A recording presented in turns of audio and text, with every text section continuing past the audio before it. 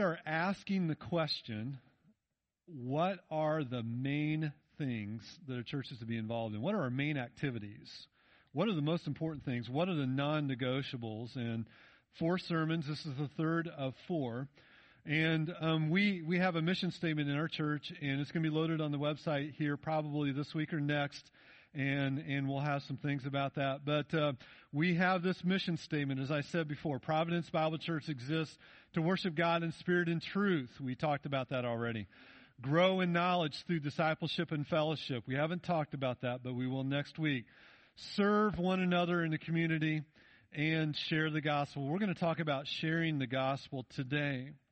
You'll notice that we haven't gone in order of the mission statement, and some of you, I know that bothers you. I know those kind of people, okay? I tend to be that kind of a person. However, what I decided to do is cover 2 passages, and we covered Matthew 22, 37 to 40 first.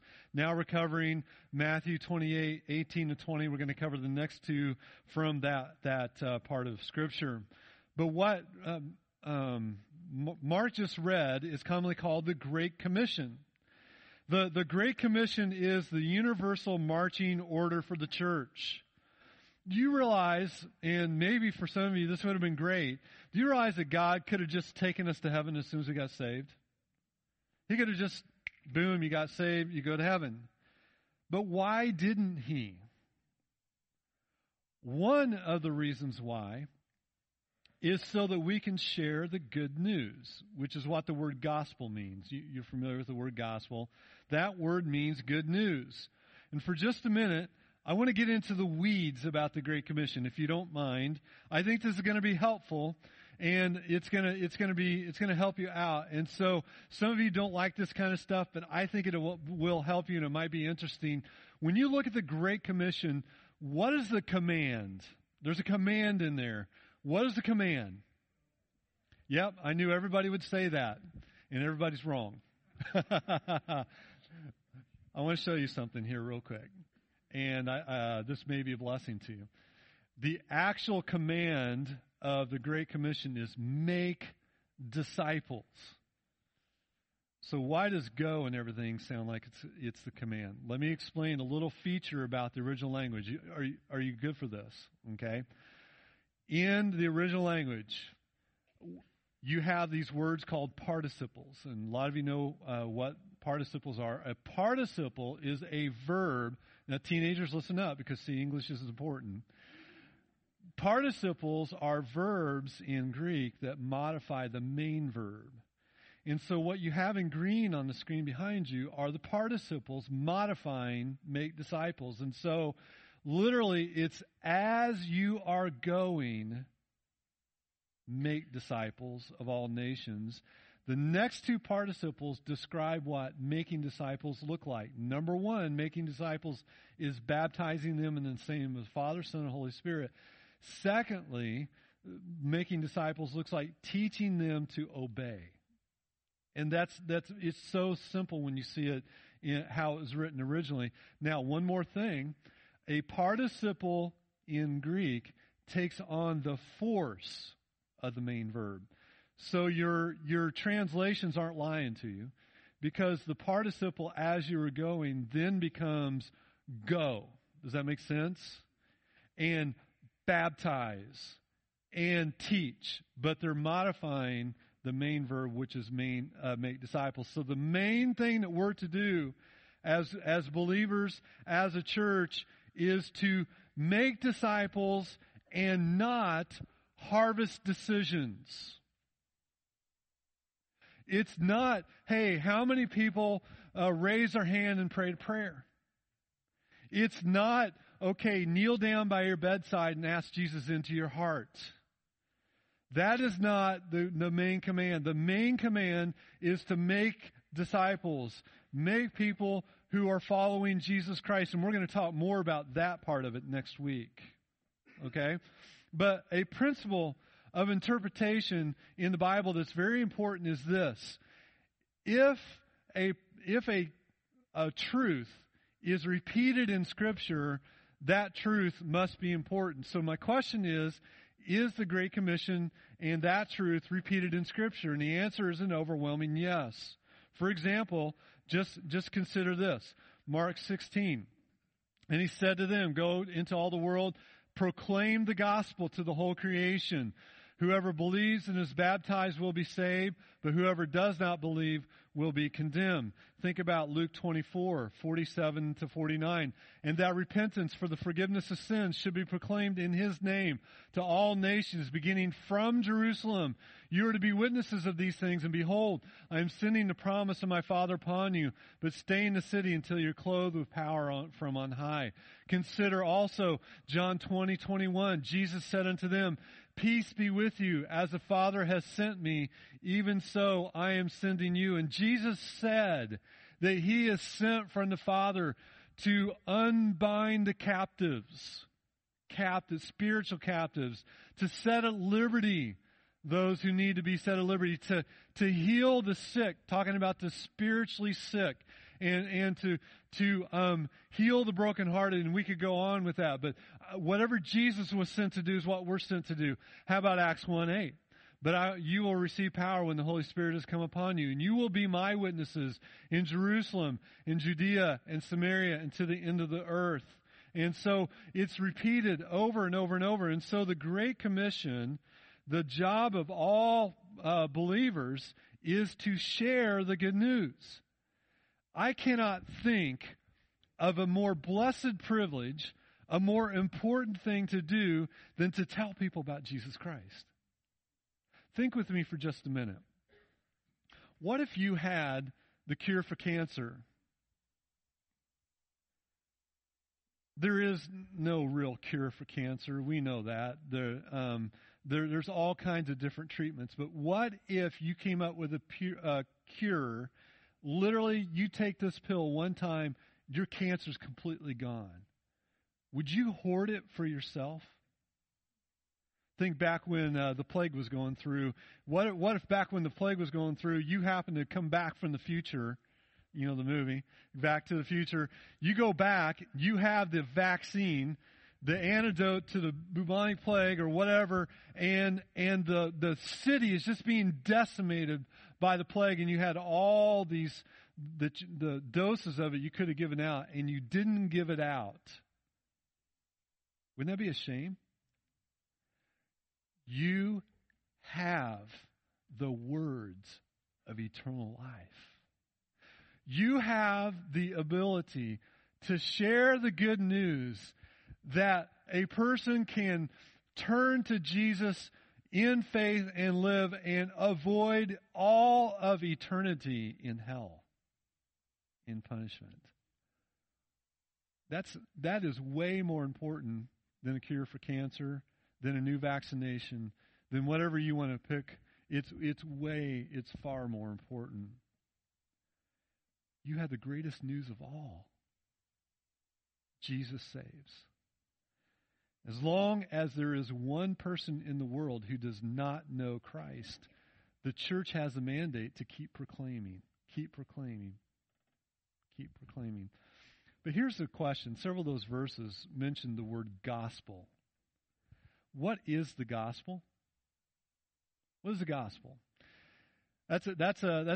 Actually, that's not an easy question for a lot of people to answer, what the gospel is. A lot of churches get confused about what the gospel is. If we're going to proclaim the gospel, it might be good to know what the gospel is. I want you to turn to Romans 1. Romans 1. We live in an increasingly secular age. More and more people do not have a Christian reference and even know the basics of the Christian message. Far back in American history, and probably even when a lot of you were young, most everybody that you knew had some Christian reference in mind, didn't they? They knew the basics of the gospel, maybe even knew some of the Bible stories and things.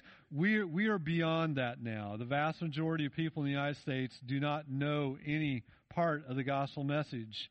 And I would say that perhaps Paul's message to the Romans contains the clearest step-by-step expression of what Paul understood to be the good news. And so in Romans chapter 1, I want you to notice what Paul says in verse number 16. he says this. He says, "For I am not ashamed of the gospel, for it is the power of God to salvation to everyone who believes, to the Jew first and also to the Greek." So here he says, the gospel is the power of God unto salvation. It's not your winsome words. It's not your beautiful face. It's not your great personality. It's the gospel. You don't have to come up with some great illustration. You don't have to come up with some hook. You simply give the pure, unadulterated gospel of Jesus Christ. That is the power of God to salvation. Isn't that great? Well, what does Paul do? So he takes the next chapters and the first 4 chapters, and he explains in wonderful detail what that good news is. And he provides even a structure for presentation of the gospel and a few critical truths that show up again and again in his preaching of the gospel. I just want to give them to you. Let's walk through 4 chapters of Romans real fast. You ready? First question, to whom are we accountable? That's the first question that Paul is answering. They may not be answering that or asking that question, but he gets them to ask that question.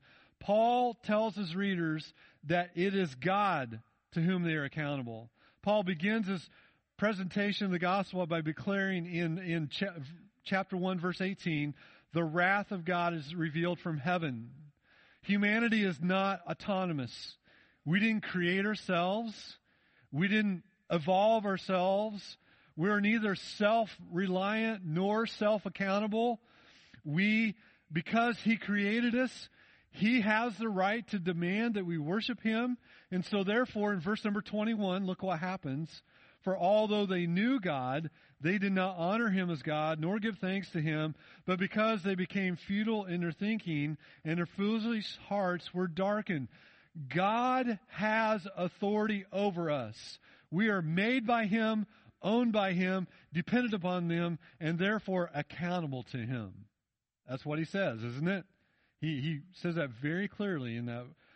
Now the next question, if we're accountable to God then, what is our problem? He tells his readers that the problem is that they have rebelled against God. They, and everyone else along with them, did not honor God and did not give thanks to Him that they should have. And so in verse number 23, their foolish hearts were darkened, and they exchanged the glory of an immortal God for images resembling mortal man and birds and animals and creeping things. And it used to be that I used to be able to stand up in a pulpit and say, you know what? We don't worship plants and animals and stuff like that. Our idols are a little more sophisticated than that.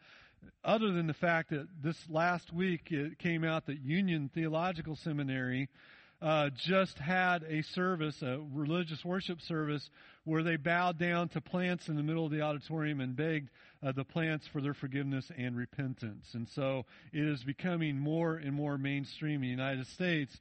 Their idols are not our retirement funds, our children's successes, and everything else. That our idols are now becoming literal plants and animals, just like the Bible said it would be.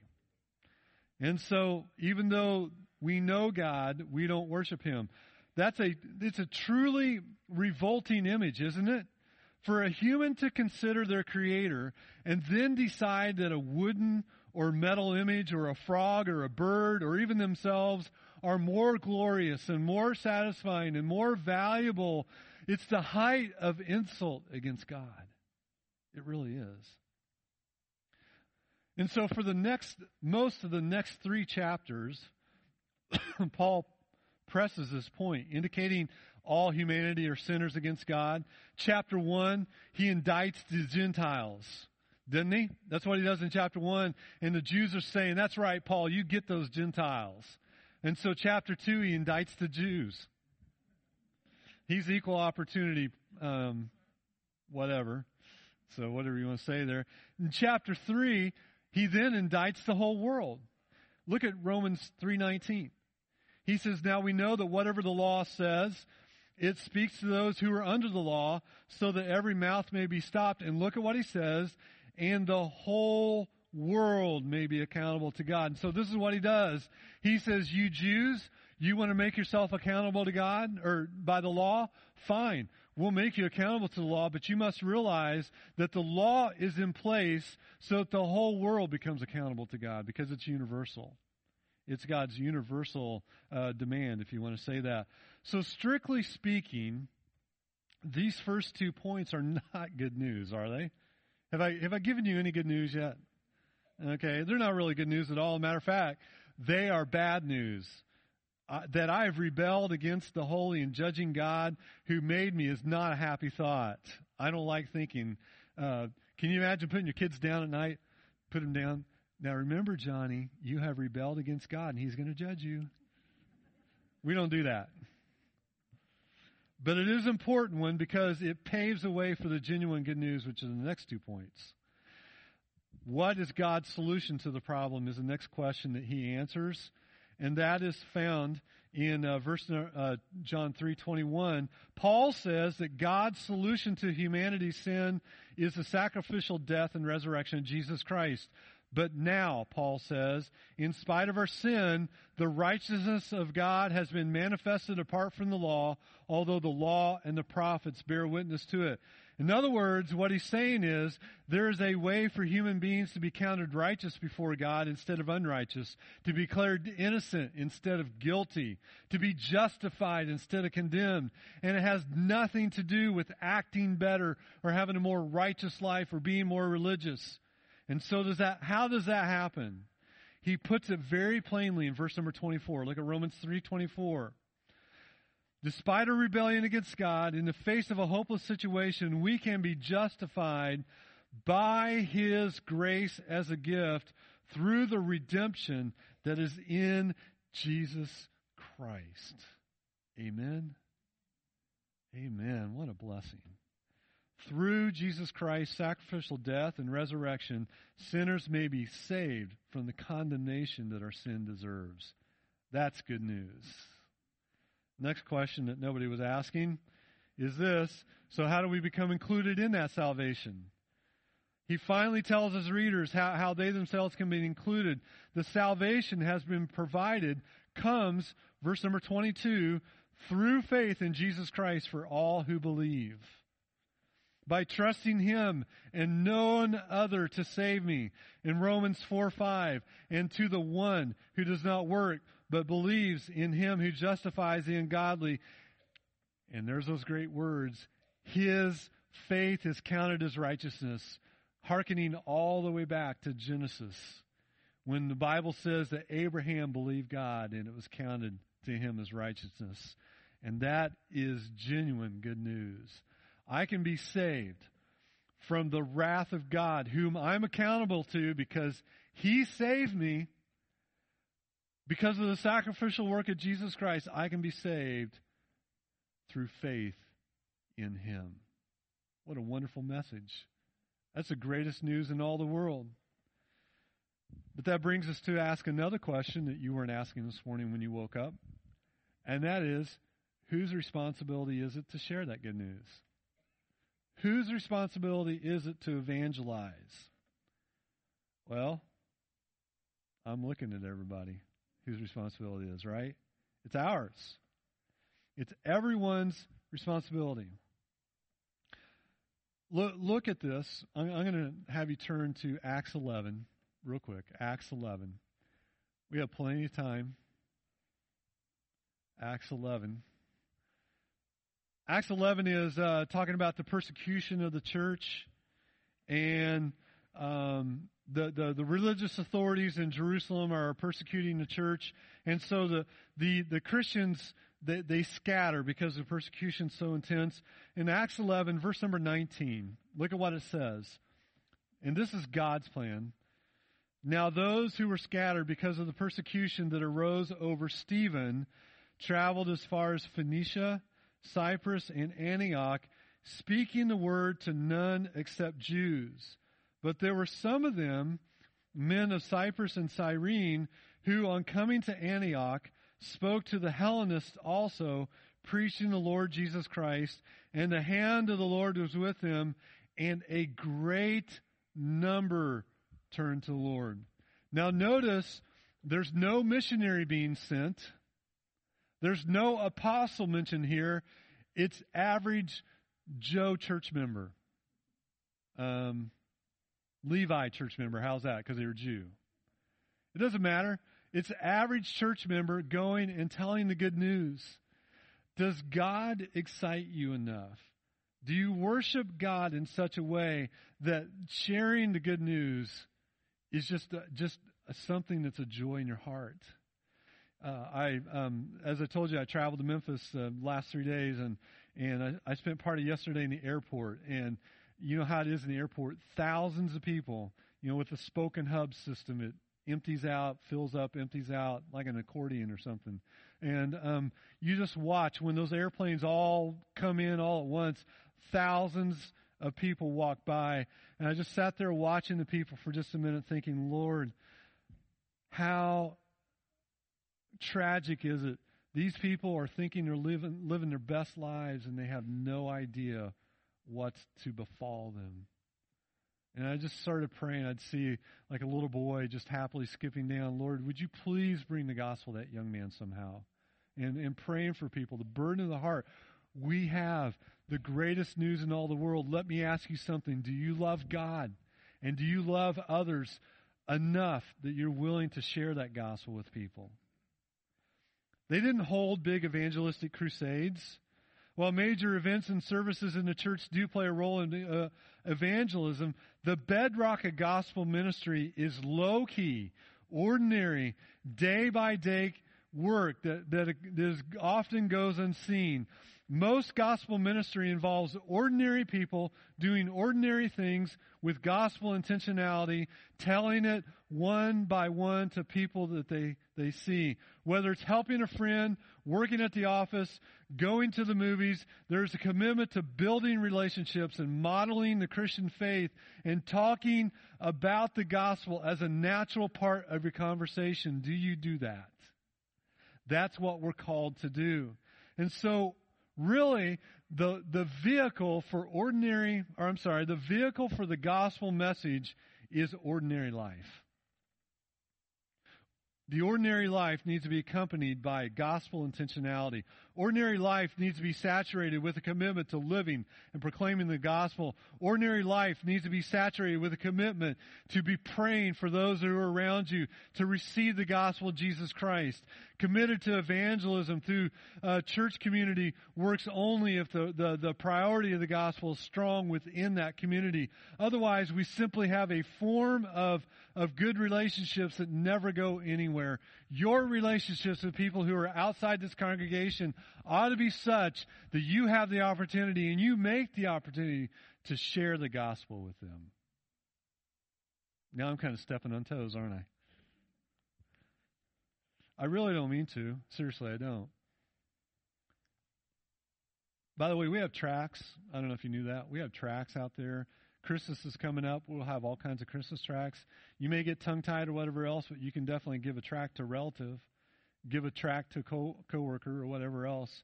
These are things that we can do, but the gospel is spread through one by one relationships for the most part.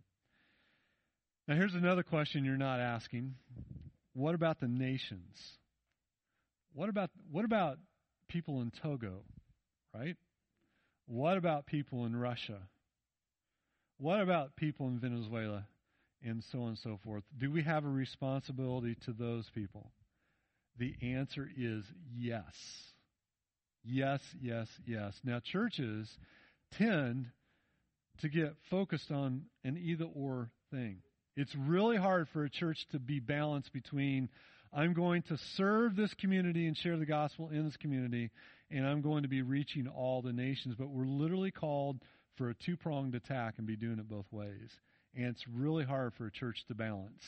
And so when you look at the nations, we need to think back to the Great Commission itself. Turn back to Matthew 28. I'm going to be closing up real fast here. Matthew 28. Let's look at the Great Commission one more time. The Great Commission says, "Go therefore and make disciples of your neighbors." Your family? Nah. what does it say? Nations, all nations. That word all is the word all kinds, panta, all kinds of nations. That's the responsibility. Now, he's giving this commission to a small group of Jewish believers that are on the Mount of Olives right before he ascends. Most of them apostles, but not all of them. Mark chapter 16. It says, go into all the world and proclaim the gospel to the whole creation. The whole creation. And so at Jesus' ascension, he said, you will be my witnesses in Jerusalem and all Judea and Samaria and to the end of the earth. We are witnesses. We are witnesses to the saving power of Jesus Christ. And so when we start thinking about this from the New Testament, and I don't have time, and I'm not going to take time to do this now, but this was my dissertation topic, by the way. We as a church have a responsibility to be systematic and to be intentional about the gospel getting out to all the nations. Our responsibility includes, number one, commissioning missionaries and sending them out. My prayer is that Providence Bible Church will become a missionary sending church. I regularly pray for the children in this church that God will call missionaries from our children, pastors from our children, so on and so forth. And I'm not talking about missionaries, not only foreign missionaries, but missionaries where they are in their jobs. And I'm really wanting us to be commissioning people that grew up in our church going to the mission field. Wouldn't that be great? We're also tasked with the responsibility to give financial support to it. Acts 13 and 14, you can read it and see it. We should be supporting missions abroad. Our money, most of you can't go to the mission field, but you can go to the mission field by giving money to missions. We are tasked with praying for the mission fields. I systematically pray for missionaries every week. We should too. It's something that I would like for us to start incorporating into our morning worship service, by the way. I think that would be awesome, to be praying for our missionaries together on Sunday morning. And finally, the other thing that we're to do is we're also to make sure that they're accountable. I won't talk about that, but there needs to be a relationship such that we can be accountable to them. And so what does all of this require of us? As I begin to wrap this up, I want to give you two more priorities that come from our mission statement. And the first priority is constant evangelism. That's one priority. Speaking the good news of Jesus Christ to friends, family, neighbors should be a natural part of our lives as Christians. We, therefore, Providence Bible Church, want to be constantly about the work of evangelism. We want to be known as a people who go out of our way to build relationships with people who do not yet know the gospel. And when you think about it, think about this. The work of salvation is the work of God. Did you know Ken and I could go out and we could present the gospel all day long to people and not see any fruit? It is only God who opens the heart to understand the gospel, isn't it? That's what we saw about Lydia the seller of purple. It is only God who breathes life into the dead. With this realization, there comes another priority. You ready? The second priority ought to be bold prayer. Bold prayer. We believe that our God delights to hear the prayers of His people. He delights to answer our prayers. And because of that, we want to be a church that prays boldly to Him, trusting Him always to work all things together for the good of those who love Him. Lord Jesus, send out laborers from Providence Bible Church in the Culpeper County and surrounding areas. Lord Jesus, help me to come across one person this week with a heart to hear the gospel of Jesus Christ that I can give the gospel to. There's so many avenues. We have Young Life, right? We have Young Life you can be involved in. The Pregnancy Center you can be involved in. The Children's Bible Ministries you can be involved in. And so many other organizations here. But you can do it one-on-one. And you can do it with your neighbor. But Lord, thrust people out. We can be bold in our prayer. Lord, make this a missionary sending church. Take our little ones. What greater privilege is it than that they be scattered all over the world proclaiming the gospel to people who've never heard Jesus Christ? We can be bold in our prayer that way. We can be bold in our prayer. Lord, we have a junior church going on right now. Save those little children. Those are precious little souls who need to be saved from their sin and from the punishment that comes with it. We need to be bold in our prayer, don't we? It's bold prayer. We're engaged in spiritual warfare. Therefore, we need to go to the source of power to overcome the spiritual battle. If you've been sitting in the Old Testament survey class, what is one thing that we've learned? You do not do spiritual warfare without praying first. Otherwise, it's going to be a failure.